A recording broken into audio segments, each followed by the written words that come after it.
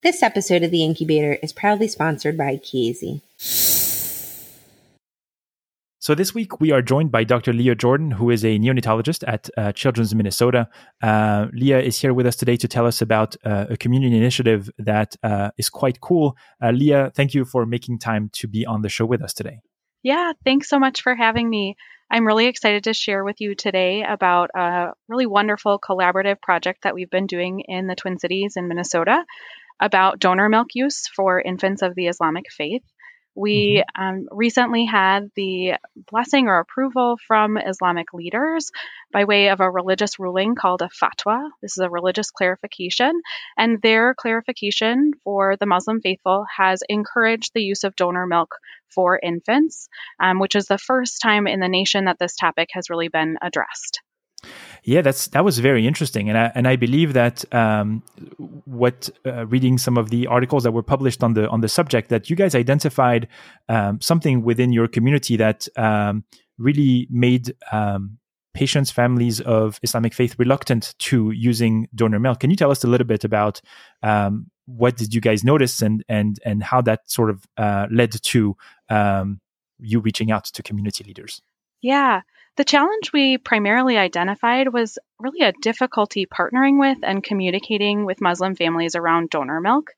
In the Islamic faith, there's a belief that breastfeeding a non-biological child establishes a familial relationship between the mother and the infant that she's breastfeeding. And this is really an intimate relationship that prohibits future marriage between her children and her milk children later in their life. With donor milk, obviously in the United States, our donor milk is pooled, it's anonymous.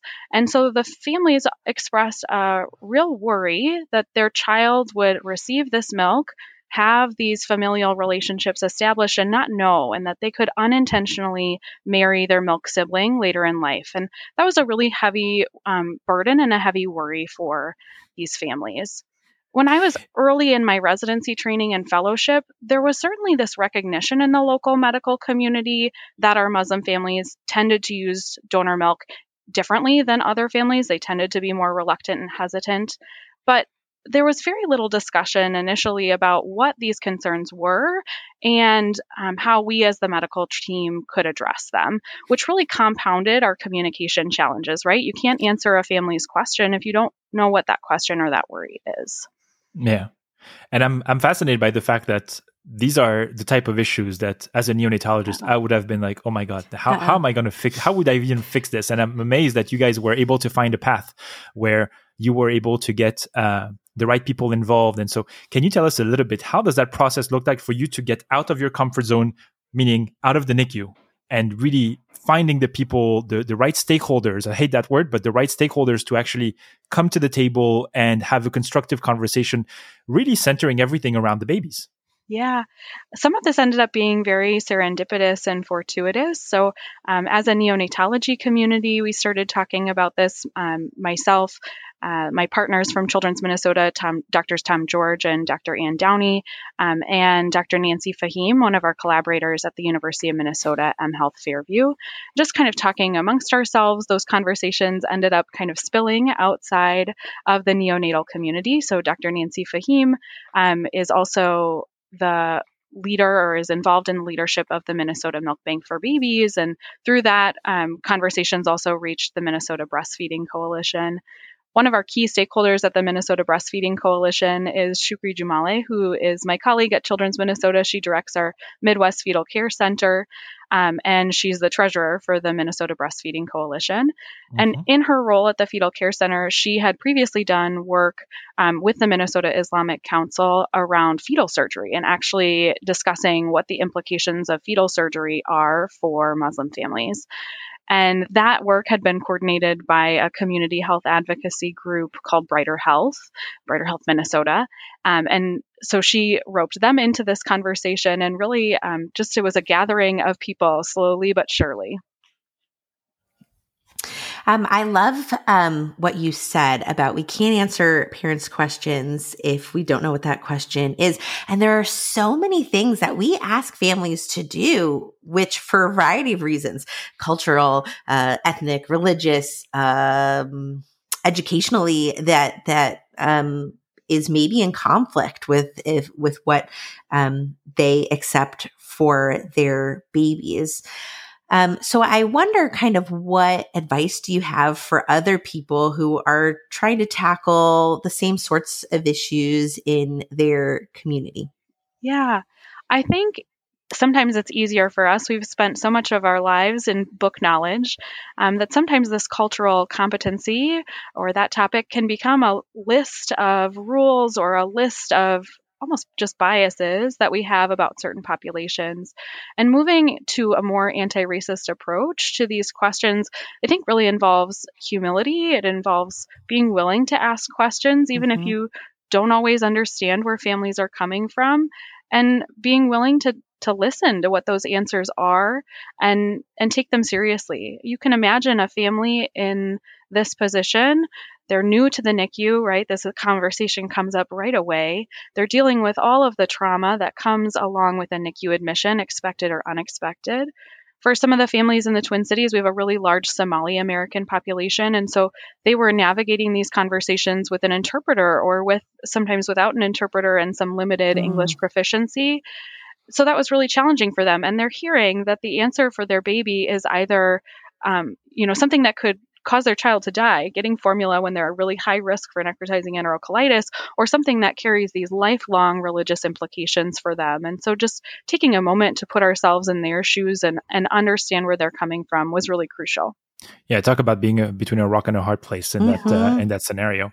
And so can you tell us a little bit about what was the response that you encounter from the community leaders? Because it does feel sometimes that if it's a religious issue, it's very inflexible, but you're the demonstration that it is not like that.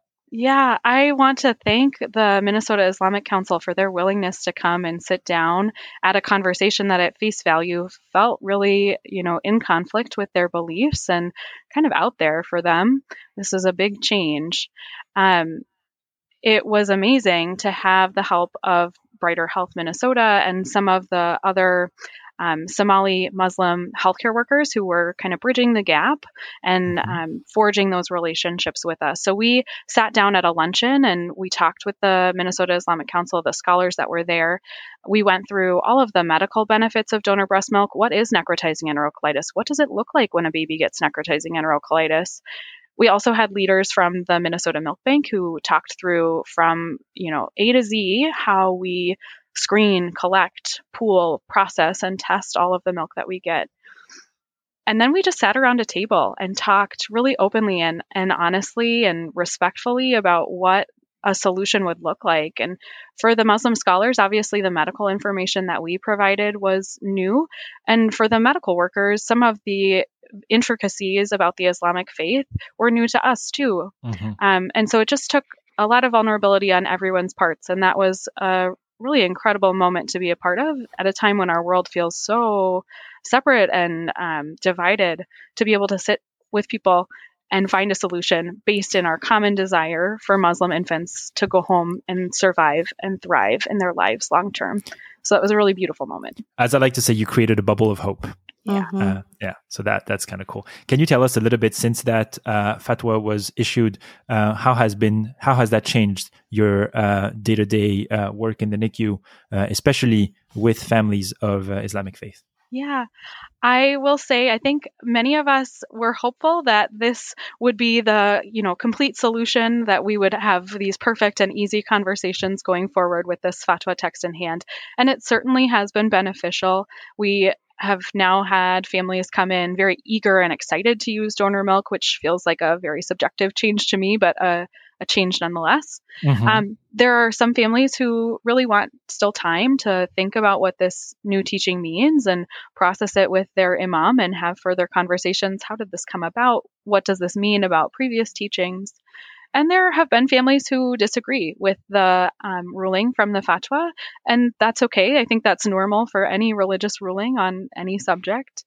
And so we're just trying to continue to collaborate with our partners. How can we continue to create culturally sensitive resources so that families in this acute situation in the NICU have the answers from their community that they want? And what's interesting about this is that it looks like, from what you're describing, is that this ruling has pretty much given your family's agency to make a decision without the concern too much of saying maybe I will be infringing on rules and so on. So I think that's kind of I was not expecting this answer, but it's kind of interesting to see that then you fall back into, I guess, normalcy where some parents will still say no to donor milk, even if they're not of the Islamic faith. And so I think it's kind of nice to see that, yes, then people have their opinion and there's that Gaussian curve of distribution, and that's just the way it is. It's amazing. So I'm very happy. I'm very happy to hear that. Yeah. And now that, the question of milk kinship at least has been addressed in the text of the fatwa, I think we're seeing new questions and concerns come to the surface. And so we'll continue to answer those and provide clarity where we can. That's amazing. Yeah. I think you've done such a neat thing. I think when we think about this topic, this umbrella term of advocacy, we think legislation and lobbying, but basically you've said this is something that is really prevalent in our community and it's impacting the care of our babies. How can we tackle it even locally? And I think that you will see a trickle effect past the walls of your NICU. What has that looked like? Yeah. The Brighter Health Minnesota organization that we worked with on this project has had an email line that people can find in all of the press releases. And within a matter of hours of the press release going live about the fatwa text, they had hundreds of emails. And some of those were local. Many of those were national, as far away as Washington and other parts of the country. And then the news story also got picked up by an Australian news channel and a newspaper and has made its way to an Islamic council in Australia that's now adapting our text of the fatwa and promoting it in their community. So we certainly have already seen this beyond the walls of our hospital, our state, and our community, which has been wonderful. That's amazing. Dr. Leah Jordan, thank you for making the time. We will link the article describing this initiative on our website, and we'll leave contact information for you as well, so that if people want to find out more and maybe are inspired by the work that you did, can actually get in touch with you. Thank you so much for being on with us today. Yeah, thank you for having me. Thank you for listening to the Incubator Podcast. If you like this episode, please leave us a review on Apple Podcast or the Apple Podcast website. You can find other episodes of the show on Apple Podcasts, Spotify, Google Podcast, or the podcast app of your choice. We would love to hear from you, so feel free to send us questions, comments, or suggestions to our email address, nicupodcast@gmail.com. You can also message the show on Instagram or Twitter @NICUPodcast, or through our website at www.the-incubator.org. This podcast is intended to be purely for entertainment and informational purposes and should not be construed as medical advice. If you have any medical concerns, please see your primary care professional. Thank you.